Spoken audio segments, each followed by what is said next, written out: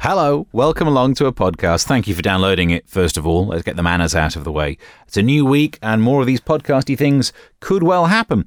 So let's start with this one, with a collection of radioings from earlier today. Enjoy! What have we chatted about so far? The fact that no one's told me where we're filming the new version of the MASH report, so that's worrying. Mentioned that there's some alien stuff in the news as well. Although phones are going 01708 74 1075. Steve from Otley, hello. Good afternoon. How you doing, mate? Right? I'm doing all right. Yeah, how's it going there? You know, you mentioned aliens, right? Yeah. Remember the old advert, the MASH gets smashed, and they had the aliens over the top. Yes, I remember those. Yeah. Yeah, we come into the thing. I mean, you've got aliens. You must be watching that mashed potato advert going back years ago. The mashed potato report. That was the original idea. No. There used to be a company that used to advertise mashed potatoes. Right. And did they do a report? Do they do a report on these potatoes? Yeah, no. The mash, you go get smashed. You come in. There used to be a TV advert. Yeah. Go and get mashed. Get smashed. Right? I go and get smashed. Yeah. And at the top of the advert, two aliens. I understand what you're saying. Do you worry about aliens being able to broadcast? Because you remember a while ago we talked about how aliens are apparently sending radio signals from deep space, and I always worry that if they're on 107.5 megahertz, it would break into the signal. Do you ever worry about that? Yes, I do actually, because I've actually got enough radio. Earthlings, we have been monitoring your radio broadcasts to learn about your species.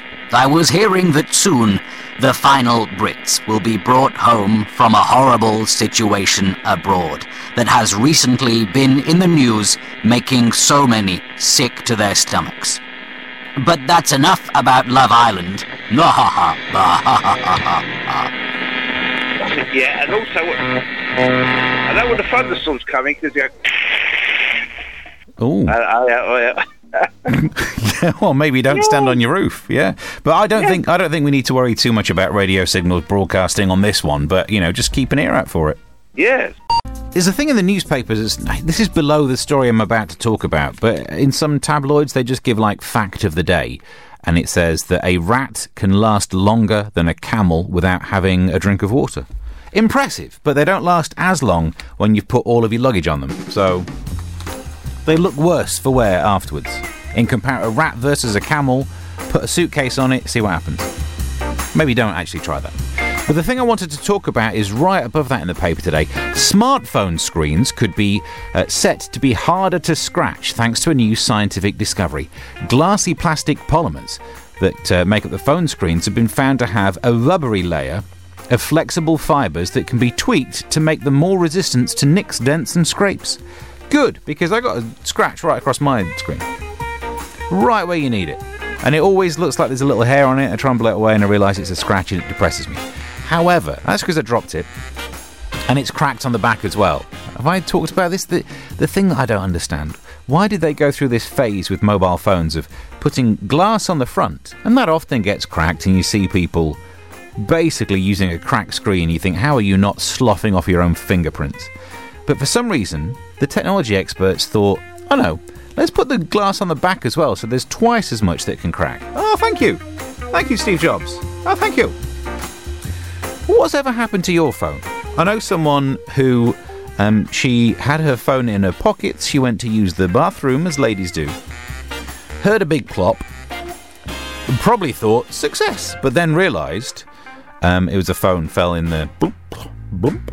So that's a bad one, isn't it? You don't want that. What fates have befallen your mobile phone? Because I think they go through a lot, don't they? They have a rough old time of it.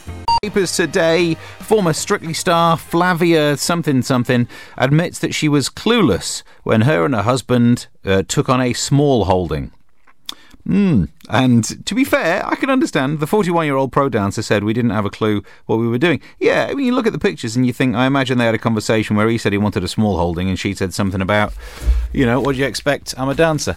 There's a piece of research that says that phones will be harder to break in the future.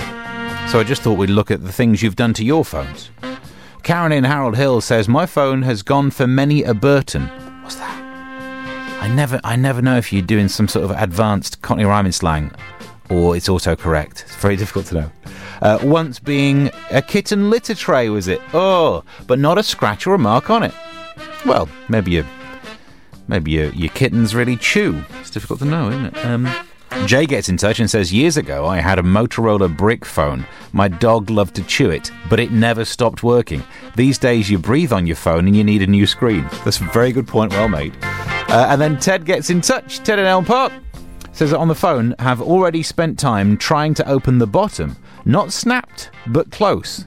You mean the bottom of the phone, I imagine. I hope so. Were you going into prison? Anyway, trying to open the bottom of the phone, but it's not snapped but close. Got my sister to go on the internet. That pin thing, you don't use it to try and get the bottom off. It went in a hole. No. At what age did you work that out? You live and learn, don't you? Birds and the bees.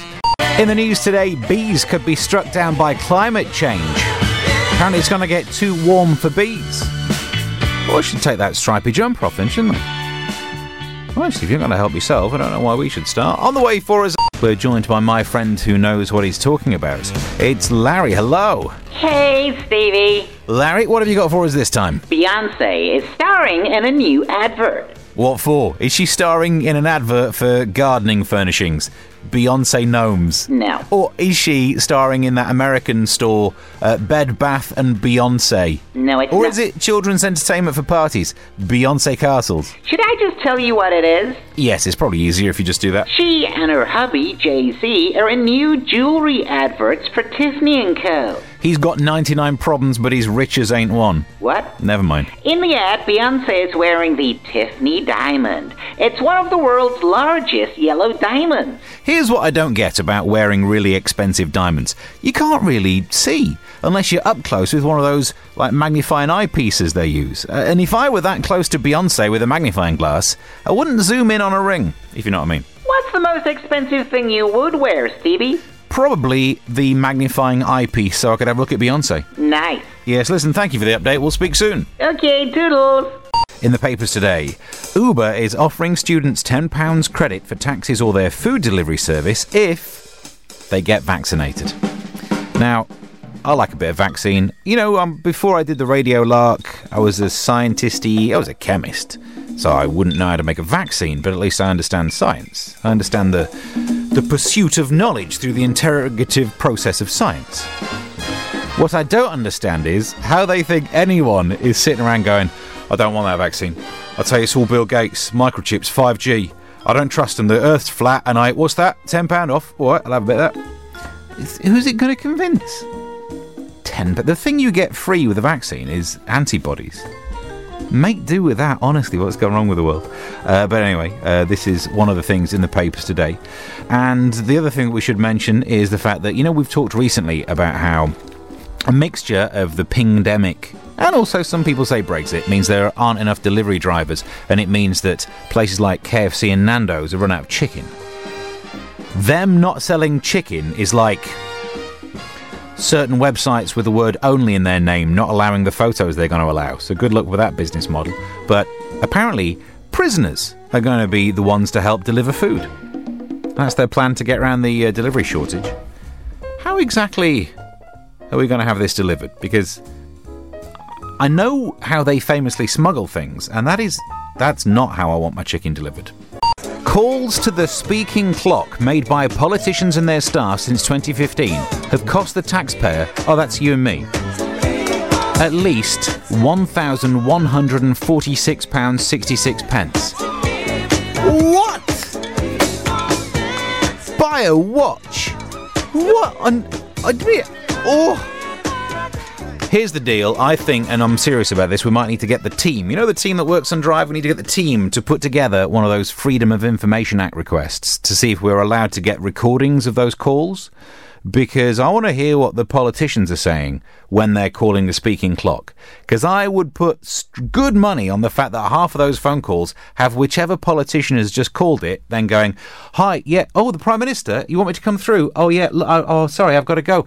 I bet it's all a facade. Right, on the way for us. I had to think of the word facade before I said a swear word. And that's your podcast. Thank you for downloading it and listening to it and whatever bizarreness you made of it. There was some strange thing. That Steve from Upney call might have been one of my favourite things we ever did on the radio for various reasons. But the more important thing, looking forwards, going forwards, as people say in business meetings, get yourself subscribed, say hi on social media at Mr. Stephen Allen, and get ready for the next one. Till then, bye.